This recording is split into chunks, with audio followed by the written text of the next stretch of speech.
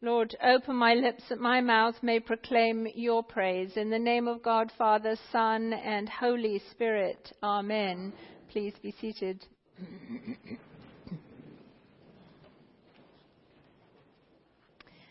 Well, oftentimes it's good, but particularly so for this particular passage, to set the scripture within the surrounding context of the narrative that is going on. This story about the transfiguration, it's coming fairly late in Mark's gospel. In fact, it appears, the transfiguration story appears immediately after Jesus has taken his disciples away to Caesarea. And he has asked them, who do people say that I am? And the response is varying. Some people say you're Elijah, for Elijah was to come before the appearing of the Messiah. And so some people say you're Elijah, some people say you're somebody else or a prophet. And then Jesus turns to them, to his disciples, and asks them, yes, but who do you say that I am? And of course we remember that it is Simon Peter who blurts out, you're the Messiah. But he's still thinking in earthly terms. He's still thinking about a Messiah who will come and kick out the Roman forces who have come and taken over Israel.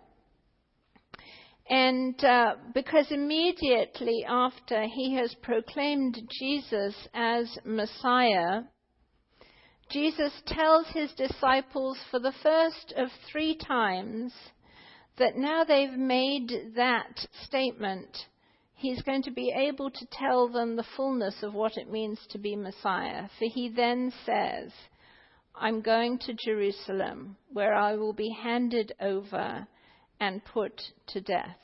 And so that's the context of messiahship for Jesus. And of course, Peter still thinking in earthly terms, no, heaven forbid it, Lord. And there's that wonderful exchange between Peter and Jesus. And then he ends that whole dialogue by saying, truly I say to you, there are some standing here who will not taste death until they see the kingdom of God after it has come with power. Until they see the kingdom of God come with power. For the kingdom of God is broken in with Jesus, and they've seen some working of power, but they still see Jesus through earthly eyes. And so then we hear that after 6 days, Jesus took them up, just 3 of them, Peter, James, and John, and he led them up a high mountain by themselves. It's just the 3 of them, Peter, James, and John, 6 days after all of this has taken place. And we're reminded maybe of 6 days of creation, the 7th day of the Sabbath, but also that 7th day becomes the first day of new creation. And this is a foretelling, a foreshadowing, or a foreviewing, really, of what that will look like. Because as they're up there on this mountain, all of a sudden, the veil is drawn back. It's not so much that a vision came, it's that the heavenly dimension that is parallel with the earthly dimension, with a veil between the two, that the veil is actually drawn back, so that Peter, James, and John can see Jesus, not just in his earthly form, but all of his glory. The glory of God shining forth through Jesus can be seen. Whiter, we read, than anything could bleach any fabric. It is stunningly white. Glorious to behold. That's what we've been singing in all of these wonderful hymns, that they see Jesus, but he's not alone. And with him, and they're not, oftentimes we see the paintings of the Transfiguration and they're kind of there in a row, but they're conversing. He is in sweet conversation with Moses and Elijah. So as the veil is opened, these 3 disciples see with their earthly eyes the heavenly dimension. The veil that is before our eyes has been drawn back for these three disciples, and they see the reality of who Jesus is in the fullness of his glory. And who do we have? But we have Moses and Elijah representing the entirety of the Old Testament. Moses, of course, representative of the Old Covenant law, the Torah. He came down the mountain, remember, with the 10 Commandments. And that was necessary, as Paul says in his letter to the Galatians. He said, so that the law was our custodian. It kept us until Christ came, that we might be justified then by faith. But now that faith has come, we're no longer under custodian, for in Christ Jesus you are all sons of God through faith. So here is Moses, who has gone before Jesus with the Old Covenant. And remember, of course, Jesus in the Sermon on the Mount said, you have heard that it is said, you shall not murder. But I say to you, who can say that, who can redo the covenant, who can reconfigure the covenant, the Torah, except God himself, who first put it in place. You have heard it said, you shall not murder, but I say to you, you shall not hold on to anger. You shall not be angry, because he who has anger in his heart has done murder. And so he deepens, he goes deeper still into the Torah, into the law. For he is the fulfillment of the law in his own person, no longer tablets of stone, but a living, enfleshed law, living and breathing amongst them.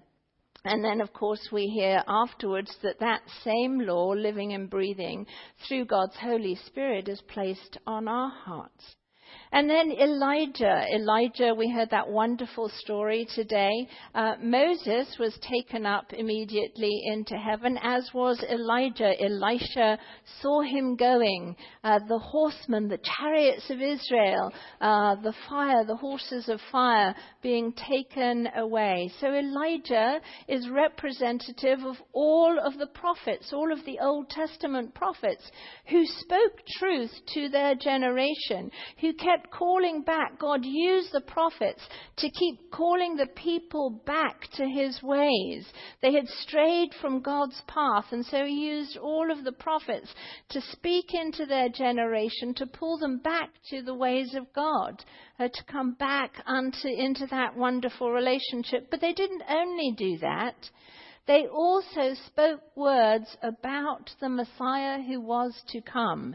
If anybody had ears to hear further on and to say, so the prophets foretold. So this is kind of the Old Testament encapsulated, who spoke about the coming Messiah.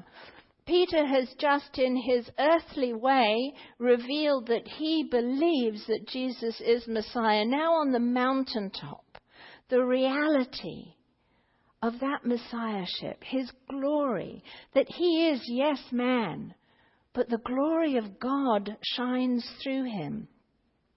In today's reading from the Epistle to the Corinthians, for God, who said, let light shine out of darkness, has shone in our hearts to give the light of the knowledge of the glory of God in the face of Jesus Christ. Can you imagine it? And some of us, confronted with that, would just be absolutely gobsmacked. We couldn't say a word. Peter, on the other hand, and some of us are like the Peter, we start babbling nonsense. Blah, blah, blah, blah, blah. What do we do? And so, well, let's just think of something. I know, we'll put a shrine in place here. One for you, one for Moses, one for Elijah. And his is kind of terrified and babbling to just say something, anything. God's voice comes out of the cloud. And of course, we're immediately taken back to the Exodus story, where God was with Israel in all of their wilderness wanderings in the cloud.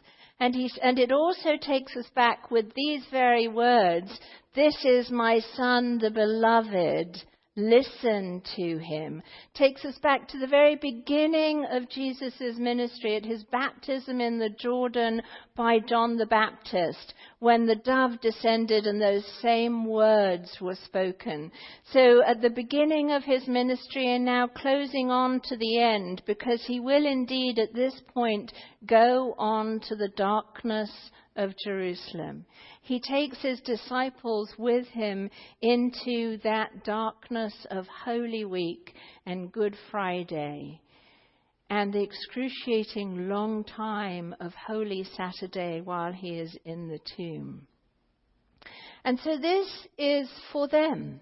It's to give them that glimpse of heaven's dimension that even now is parallel to this earthly dimension.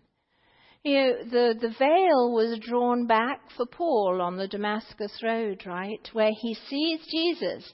He sees Jesus himself. Not just a vision. The veil is drawn back and he sees and he speaks to Jesus and he is never the same again. And he goes on and he goes through all kinds of things and continues to preach that good news because the veil was drawn back from heaven's dimension and earth's dimension. And he looked through, not only did he look through, he touched and he spoke with Jesus.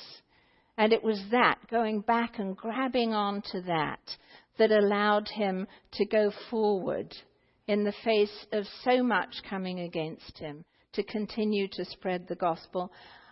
It's happened to some of you. I know that.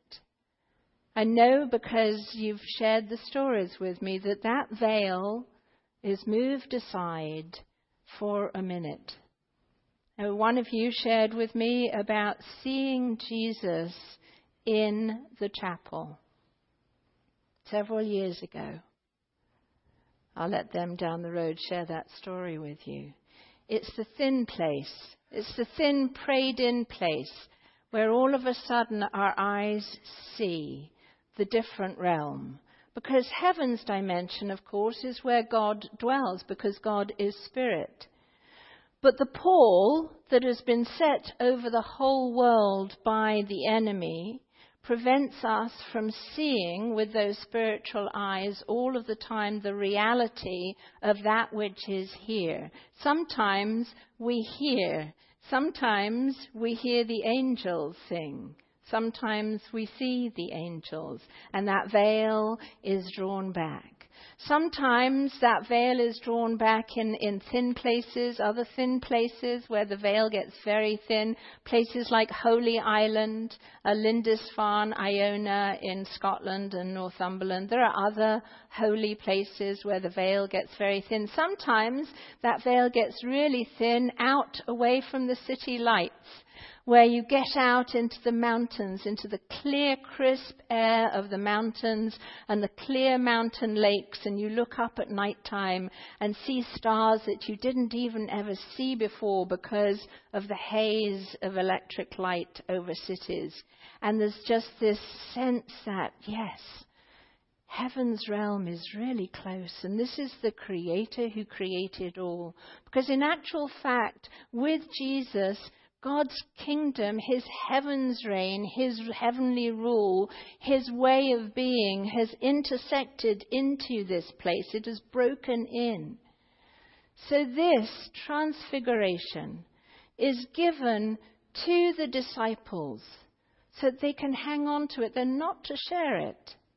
They're not to share it immediately. They will only tell this story at the other side of the resurrection, at the other side of the crucifixion, after Jesus is resurrected.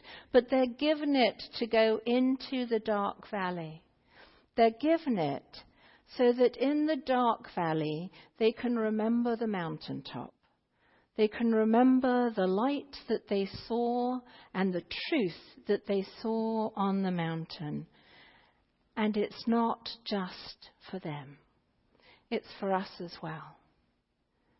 Beloved, are the dark valleys that you're going through?